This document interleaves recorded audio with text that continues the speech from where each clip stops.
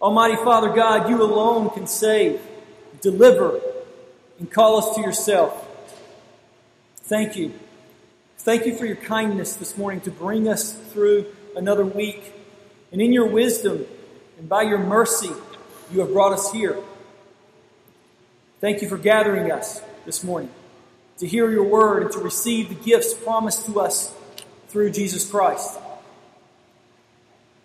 May your Spirit triumph over our hearts of doubt and apathy. O Sovereign Lord, soften our hearts this morning through the preaching of your word. Would you remove the hearts of stone and give us hearts of flesh that long to walk in your ways and your statutes and to keep and obey your word? Would you cause the seed of your word to be planted in the good soil of our hearts that produces glorious fruits of faith and repentance, hope, holiness, righteousness, and joy. May these things grow and increase and flourish in us this morning as we receive your word and as we look to Jesus Christ, our Lord and our deliverer. We ask these things in your Son's most precious name. Amen. Amen.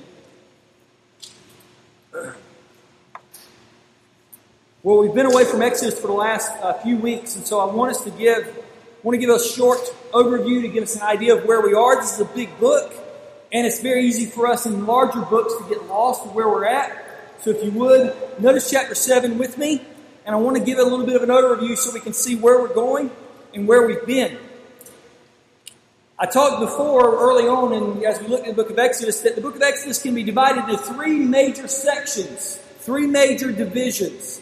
The first section consists of God who delivers. That's the heading for the first section, and that's chapters 1 through 18.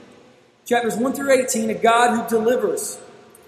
The second main section of the book of Exodus is a God who demands, and that's chapters 19 through 24. And in that is the Ten Commandments and God's people receiving of the Ten Commandments. A God who demands. Section 1, God who delivers. Section 2, God who demands. And in section 3, the third and final section of the book of Exodus, is a God who dwells. A God who dwells with us. This is chapters 25 through 40. Chapters 25 through 40. And so, obviously, we're in the first section, chapters 1 through 18, which is a God who delivers. And in that portion of text, chapters 1 through 18, that is divided into two sections. The first portion is chapters 1 through 6. And that's where God is preparing his deliverer, Moses. The deliverer is equipped in chapters 1 through 6. Moses comes on the scene, and God begins to prepare him.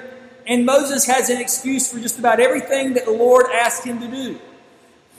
What we find this morning as we look at Exodus chapter 7 is we're making a transition to the second half of this section of text. In chapters 7 through 18, which is the last part of this, chapters 7 through 18, God is actually working to deliver his people.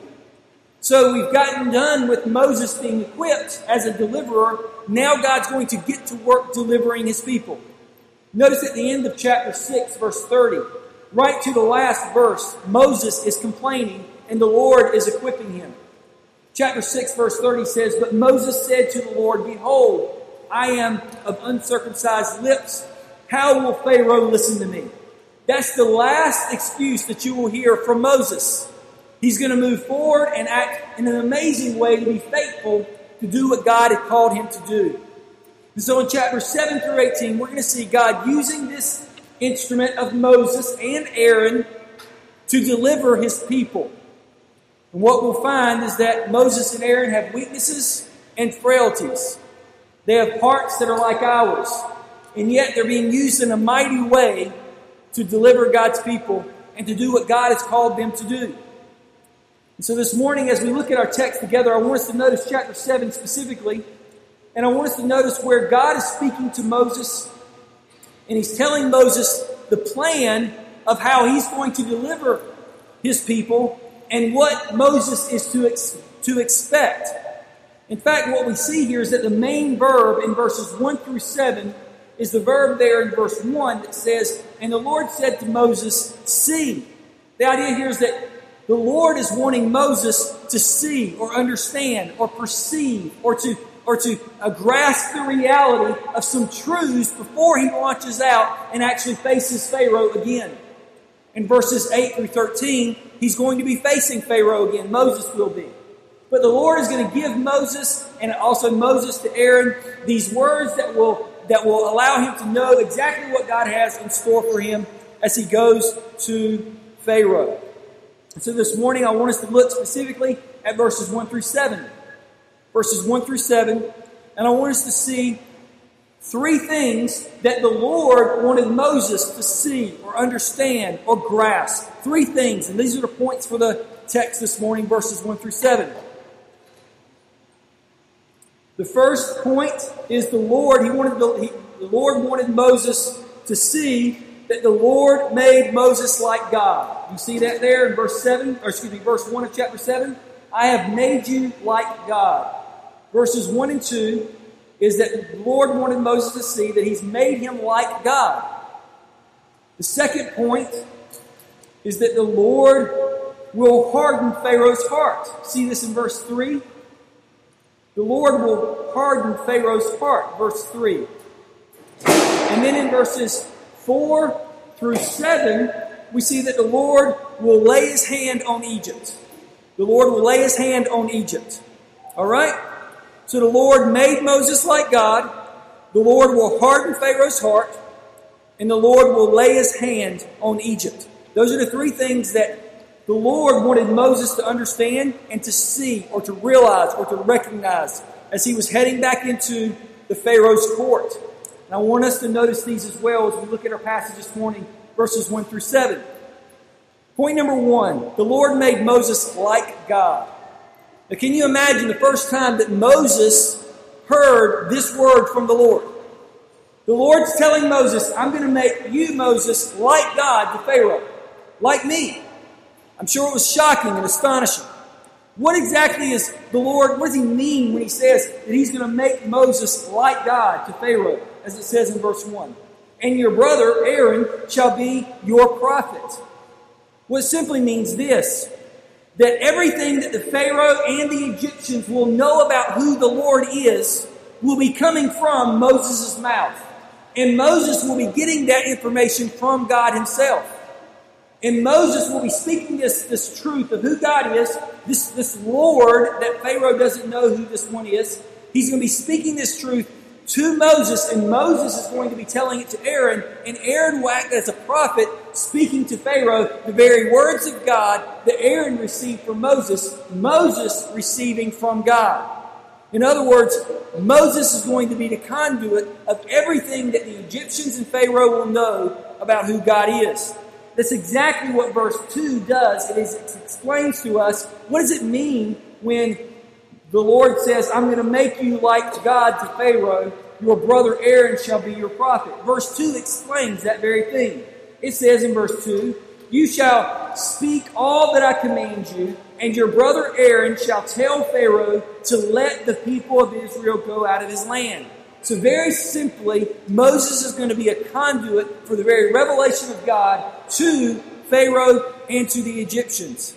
What's interesting is that Moses is a conduit of the revelation of God to us as we look at the book of Exodus. We're getting these words that God had told Moses, and Moses has written down, that we are now, thousands of years later, reading and hearing about the truth of who God is. Moses is like God to us in that he is revealing to us the very word of God and showing us who God is. Isn't it interesting as well that the extent of what he's supposed to be saying? Notice that what it says in verse 2. You shall speak, notice this, all that I command you. In other words, Moses is to tell them everything that God reveals to Moses. Moses is to tell to the Egyptians, to Aaron and to the Egyptians and to Pharaoh. He's not to leave out any of that, even if he may want to filter it or think that it may not be important. He's to tell them everything that they are to know, because it is God who wants them to know all that he has commanded. It's exactly like the phrase, if you've heard that, maybe it's already marked in your mind, the phrase that our Lord gives to us at the end of Matthew 28, it says, "Go therefore and make disciples of all nations, baptizing them in the name of the Father, the Son, and the Holy Spirit, teaching them to observe" what? "All that I have commanded you." And so it's interesting that that phrase that the Lord had given to Moses is now the phrase that Jesus, our Lord, has given to us to make sure that as we make disciples and as we go, we tell them all that the Lord has commanded us, all that the Lord has taught us. And behold, Jesus says in Matthew 28, "I am with you always to the end of the age." So the Lord made Moses like God. The Lord wanted Moses to understand that he was the mouthpiece for God and that it was necessary for Pharaoh and the Egyptians to know who this God was. We're going to find that the plagues are going to be a very clear, in-your-face statement to the Egyptians of who God is, who this Lord is. And as we begin moving through the plagues, we'll see that very clearly.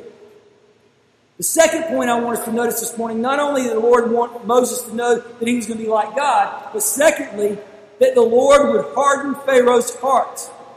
The Lord will harden Pharaoh's heart. He says, "See, recognize, discern, perceive, understand that I'm going to harden Pharaoh's heart." Notice that what the Lord does not say is he doesn't say the Pharaoh may not like this too much. The Lord doesn't say this will take a lot of persuasion from the Pharaoh because he's got a lot to lose in this deal. The Lord does not say, now Pharaoh is very powerful and he has a lot of resources. Don't think this will be easy. Now that's not the information that the Lord wanted Moses to understand. Look at our text. In verse 3, what the Lord clearly wanted Moses to understand is that when he went as a mouthpiece of God to speak to Pharaoh, that the Lord himself will be the one who is hardening the heart of Pharaoh. It says in verse 3, "But I will harden Pharaoh's heart." This command, even though it may be all the commands, as it says in verse 2, it says, "You shall speak all that I command you." Aaron's going to be the mouthpiece of the Lord to Pharaoh. He's going to be the prophet. Even though Moses and Aaron were called to these specific tasks, that did not automatically mean that the Pharaoh would bow and worship and submit to this calling. Why? According to our text, it's because the Lord hardened Pharaoh's heart. Now, we know we're going to have to spend some time here. Even though this is a small verse, verse 3, let us take a look at a few things here as we consider this passage. First is this. The fact that God hardened Pharaoh's heart is not just in this portion of text, but is all over the book of Exodus. In fact, what we find, and I'll give you a list here of all the occurrences where it says that God hardened Pharaoh's heart. We will go as far as to say that God not only hardened Pharaoh's heart, but God caused Pharaoh's heart to be hardened. This is not God doing something passively, but God doing something actively. It says in Exodus 9, verse 12, "But the Lord hardened the heart of Pharaoh." Exodus 10, verse 20, "The Lord hardened Pharaoh's heart." Exodus 10, verse 27, "But the Lord hardened Pharaoh's heart." Exodus 11, verse 10, "Moses and Aaron did all these wonders before Pharaoh, and the Lord hardened Pharaoh's heart." Exodus 14:4, "And I will harden Pharaoh's heart." Exodus 14:8, "And the Lord hardened Pharaoh, king of Egypt, and he pursued the people of Israel while the people of Israel were going out defiantly." A couple of questions we have to ask when we think about the fact that the scriptures are so clear about the fact that God himself hardened this man's heart, Pharaoh's heart. The first question is this: did God sin? Or is God responsible for sin in any way? In other words, does this causing Pharaoh's heart to be hardened make God responsible for the sin of Pharaoh? And the answer is no. Though we see everywhere in the Bible that there is not one action, one motive, one emotion, one atom that's outside of the sovereign reign of God, we must insist as well that Scripture equally teaches that God never is directly doing evil of any kind, nor do we see in Scripture God blamed for sin or evil in any way. or that he takes pleasure in evil in any way. We don't see that anywhere in our Bibles. This is, in fact, if we begin doing this kind of thing, we're accusing God of something contrary to his very character. God in his very character is holy and righteous, and to do something or to be blamed for something evil or sinful would be contrary to the very being of who he is. And so nowhere in Scripture do we see God being blamed or accused for doing evil. And yet, we see him working in these instruments like Pharaoh, who themselves did evil. This is exactly the point that Paul makes in Romans chapter 9. In Romans chapter 9, the paragraph in Romans chapter 9 that speaks of Pharaoh begins this way. What shall we say then? Is there injustice on God's part? The question is this: how can God, who is orchestrating and ordering and making all these things happen, how can we not blame him for evil? In other words, isn't God unjust by doing this? Isn't he unrighteous by doing this? That's the question that Paul asked in Romans chapter 9, verse 14. What shall we say then? Is there injustice in God and on God's part? And the answer is by no means. For he says to Moses, I have mercy on whom I have mercy, and I'll have compassion on whom I have compassion. So then it depends not on human will or exertion, but on God who has mercy. And then it goes on and says, for the Scripture says, this is Romans 9, to Pharaoh, the Scripture says to Pharaoh, for this very purpose I have raised you up, that I might show my power in you, and that my name might be proclaimed in all the earth. So then, he has mercy on whomever he wills, and he pardons whomever he wills. The answer to the question is, does God sin by doing this? Can he be blamed for evil? The answer is by no means. The answer that Paul gives us in Romans 9 is that God does what he wants to do. And he's always righteous and just in doing it. And so the first question of did God do evil by hardening Pharaoh's heart? The answer is no. We can never go there or assume that. It leads to a second question. If Pharaoh's heart was hardened by God, then doesn't that somehow make it so that Pharaoh's not responsible for the sin that he does? Because Pharaoh clearly sins. He rebels against God. He pushes away from what God says and does.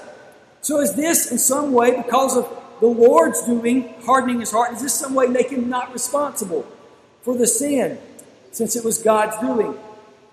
We find everywhere, as we continue to read through the plagues, as we read through the narrative of chapter 7 through 15 of the plagues, Pharaoh was punished by God for his disobedience and hard-heartedness. Pharaoh was punished for that. God was punishing him for the sin that he was committing. We must also be clear to affirm this. We need to understand this very clearly. This is absolutely vital for us to grasp, but so many of us don't. So many today automatically assume that we are blank slates, that we're kind of in the middle. We can go either evil or bad. We can kind of go one way or either direction. What Scripture tells us is that our hearts are desperately wicked. We're not in the middle and can fall either way. Our hearts desperately desire to rebel against our God. And so by this hardening that God did of Pharaoh's heart, we cannot say that this hardening means that God put something in Pharaoh's heart that wasn't already there. It says in Scripture that Pharaoh's heart is just like all of ours prior to the Lord converting us. Apart from the Holy Spirit, all of our hearts are this way. All of our hearts are dead in trespasses and sins. All of us diligently pursue our own desires and lusts and passions. And were it not for the very Spirit of God regenerating our heart, we would all desire to run headlong away from God. We would not be pleasing to God in any way. Romans chapter 1 says it this way. Romans chapter 1 says that God gave them up in the lust of their hearts. What was in their hearts? Lust was. Impurity was. Romans chapter 1 verse 26 says God gave them up to dishonorable passions. Where were those dishonorable passions? They were in their heart. Romans chapter 1 verse 28, since they did not see fit to acknowledge God, God gave them up to a debased mind to do what ought not to be done. Why? Because their mind was corrupt and opposed to God. In other words, God was simply holding Pharaoh to what his heart already desired to do. When he hardened his heart, He hardened the heart of Pharaoh in such a way as to make him continue in the path that Pharaoh already had a heart bent to do. That is why there's 3 times in the book of Exodus that we have Exodus chapter 8, verse 15, Exodus chapter 8, verse 32, Exodus chapter 9, verse 34. We have those 3 occurrences where it says that Pharaoh hardened his heart. Well, the reason is because his heart was hard. And who did it? God did. Why do we know that? Because in chapter 7, verse 3, God had not gone to Pharaoh yet. In other words, this is a prediction of what God was going to do when all the plagues came in. When all the plagues took place, God told Moses in chapter 7, verse 3, the Lord, he says, I'm going to harden his heart. He's not looking at it in retrospect. He's saying, when you go out and do all these signs and wonders, as it says in verse 3, and though I multiply my signs and wonders in the land of Egypt, he will not listen. Why? Because the Lord says, I've hardened his heart. And so we see here that the Lord has not put anything in Pharaoh's heart that he already didn't have. So, who is responsible for the hardening of his heart? We must acknowledge the book of Exodus and all of Scripture speaks of God's sovereign control over hearts. And though the Lord may do amazing and incredible things in and through your life, and though there may be amazing provision and miracles all around you, you will never listen to the voice of God unless the Lord, by His Spirit, softens your heart. Right. It is something we must take very seriously, brothers and sisters. There are those of you who are sitting here this morning that have seen amazing things that God has done to those who are around you, to your family members, to your loved ones, to other church members. God has been faithful and true. He's accomplished much. Many of you are praying for loved ones and others, and many of you would say things like, well, if they hit bottom, then there's nowhere else to go, right? There isn't a bottom that they can get to that will make them to listen to God unless the Lord, by His Spirit, prompts their heart to turn to God, brothers and sisters. Right. So don't pray that they hit the bottom. Pray that they come to Jesus. Yeah. We have all known brothers and sisters and loved ones and people that are around us, and we're wondering, where's the bottom that they've gotten so low? They've lost so much. When are they going to come to the Lord? That's only a testimony that all hearts are like Pharaoh's hearts, and they will not come to Jesus apart from the work of the Holy Spirit. That is where we as God's people need to believe our doctrine clearly. Not just share Jesus and love them and care for them and try to help them. Those are things we should do, yes. But we must desperately plead that Jesus, by the Spirit, will quicken their heart and turn them to repentance and faith. That is our prayer this morning as we sit here. It's amazing. The Lord has called me this morning to preach this text to you. There's nothing wowing and impressive and amazing about this text. Many of you have sat through sermons over and over and over again, and it's just bouncing off of you.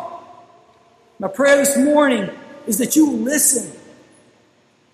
That the Lord will quicken your heart and say, oh my, would that you, Lord Jesus, come and soften my heart, because it's become so callous and hard from hearing the Word of God preached all my life as I've shown up at church. And yet my heart is indifferent and apathetic. You're far more concerned about what you're going to do after this than you are right now about God's Word. The one who is in heaven, that the seraphim are singing praises to right now, in all of His glory and wonder, is speaking to you through His Word, and you're looking at your watch wondering what you're going to do for lunch. It's only by the quickening of the Spirit. It's only by the Lord softening our hearts that we may hear Him. As it says in verse 4 at the very beginning, Pharaoh will not listen to you. The Lord wanted Moses to be very clear that this was going to happen. Now, that's the second point of our passage this morning. The third and final point I want us to notice is that the Lord wanted Moses to grasp, to comprehend, to perceive, to see this third truth before he went into the courts of Pharaoh. And it is this, that the Lord will lay His hand on Egypt. This is the point of the third of this verses 4, the middle verse 4 through the rest of our passage. And this is the point. that apart from the strong and sovereign hand of God accomplishing deliverance, God's people would never be delivered. God works most often. God works most uniquely when there's no other answer out there other than that God shows up and does something. God is so jealous for His glory. Jealous in a good way. He so wants to work in our lives that we give up and we say, Lord, unless you move, we can't do anything. And He shows up and shows Himself glorious and triumphant over and over again. Here, what the Lord wanted Moses to see and understand and perceive is that apart from His strong hand moving, this thing that He was calling Moses to do, and that is deliver God's people, will never happen. And He gives us reasons here. He shows us very clearly of these things that He wants them to understand. So look with me, if you will, at verse 4. It says in verse 4, in the second sentence there, then, after the Lord hardens his heart, Pharaoh's heart, then I will lay my hand on Egypt. And I want you to notice first who He's seeking to deliver. The Lord is wanting to seek to deliver His people. Notice what it says. I will lay my hand on Egypt to bring, notice, my host and my people, the children of Israel, out of the land of Egypt. The Lord isn't simply calling these people out of their suffering and their bondage and says, okay, when I get you out of Egypt, then you can go on your merry way and do whatever you want to. No, what we find here is that the Lord is calling His people to Himself. When the Lord saved you, brothers and sisters, He wasn't saving you from your sin and your bondage and your bad habits and your awful life to go on your merry way and do your thing. When the Lord saves us, He saves us to Himself. He wants us to come to Himself. He wants to call us my children, as it says here, my people, my host, the children of Israel. He's calling us with compassion to Himself. That's what God saves us to. It isn't He just saves us out of all of the yuck that we make of our own lives, but instead He saves us to come into His very presence and to know Him and to call Him Father. What a blessing we so often overlook. So He says that His strong hand is going to do this. He's going to bring His people out who are His host. It says, my host and my people, the children of Israel out of Egypt. Not only who is He bringing out, but I want you to notice how He plans on doing it. Second is, how does He plan on doing this thing? At the end of verse 4, it says, out of the land of Egypt, notice this phrase, by great acts of judgment. By great acts of judgment.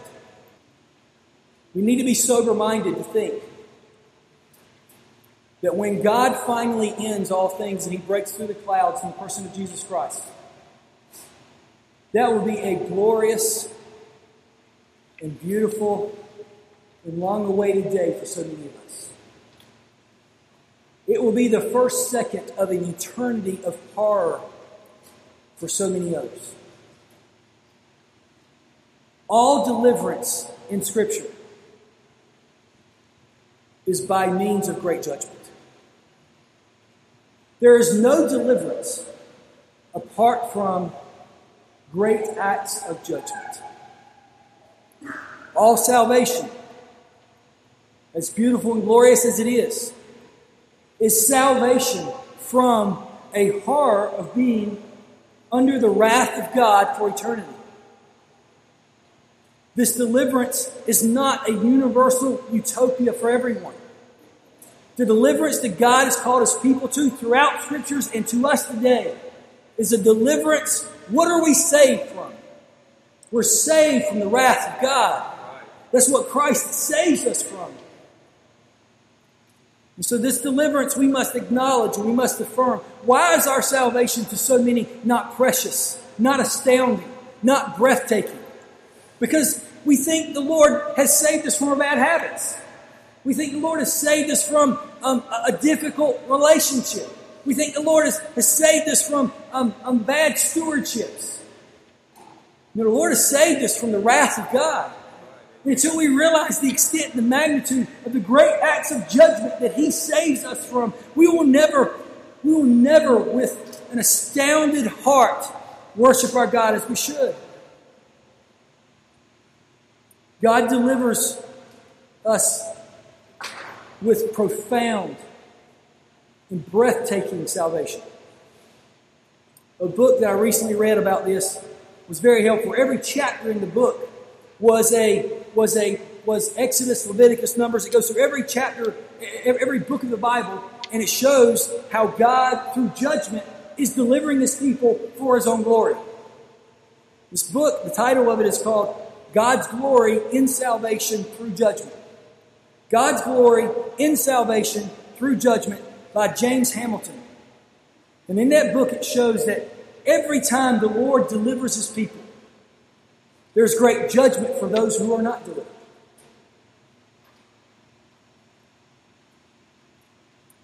We know that in the Old Testament God showed His judgment. This verse right here that we're looking at says, out of the land of Egypt, in the verse 4, by great acts of judgment. If we turn several chapters over, you may want to do this. Chapter 14. Chapter 14 of Exodus. The Lord's going to deliver His people from the Egyptians who are their enemies, who are oppressing them. Chapter 14 is the Red Sea occurrence. At the end of chapter 14, verse 30, notice this great act of judgment. And you tell me if you think this was not engraven on their minds as they left that Red Sea scenario. Exodus chapter 14, verse 30. Thus the Lord saved Israel that day. Isn't that glorious? The Lord saved Israel that day. That's a beautiful thing. That's what we want to hear. That's what we love to talk about. Notice the rest of this verse. Thus the Lord saved Israel that day from the hand of the Egyptians. And Israel saw the Egyptians dead on the seashore. Do you think they had an understanding of salvation that was blissful and wonderful and utopia? No, their understanding of salvation were dead bodies floating on the shore of the Red Sea. They understood that God saved them from something amazing and incredible. You see, brothers and sisters, the way we are delivered, we must understand. How are we delivered? By what means are we going to be delivered? We're going to be delivered from the horrific wrath of God, His judgment. And we're only going to have that done by this judgment being placed somewhere. We all deserve it.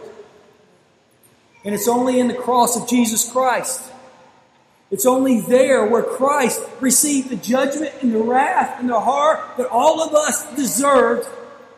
And somebody had to take these great acts of judgment on our behalf. And Christ went to the cross, hung there, received upon Himself the wrath that we deserved. And brothers and sisters, out of great acts of judgment poured upon Jesus Christ is the reason any of us are saved. We have a wonderful and glorious Savior. Why? Because God poured His wrath out on Christ. And in Christ, we are now forgiven and able to live in salvation. It is the very thing that's spoken of in 1 Corinthians 1, where it says, God chose what was low and despised in the world, even the things that are not, to bring to nothing things that are, so that no human being might boast in the presence of God. And because of Him, you are in Christ Jesus, who became to us the wisdom from God, righteousness, sanctification, and redemption, so that, as it is written, let the one who boasts, boast in the Lord. What's the point of this third point of our passage here? And that is, only the Lord can do it. If we've got to pass through these things of judgment, these great acts of judgment, how are we to be saved? Only through a Savior. Only through that which is low and despised, that which is not considered wise by the world. By passing through great judgment, our Lord took upon Himself and absorbed the very wrath and judgment of God so that we can be delivered. So we can have a glorious, amazing, precious, breathtaking deliverance. What a Savior.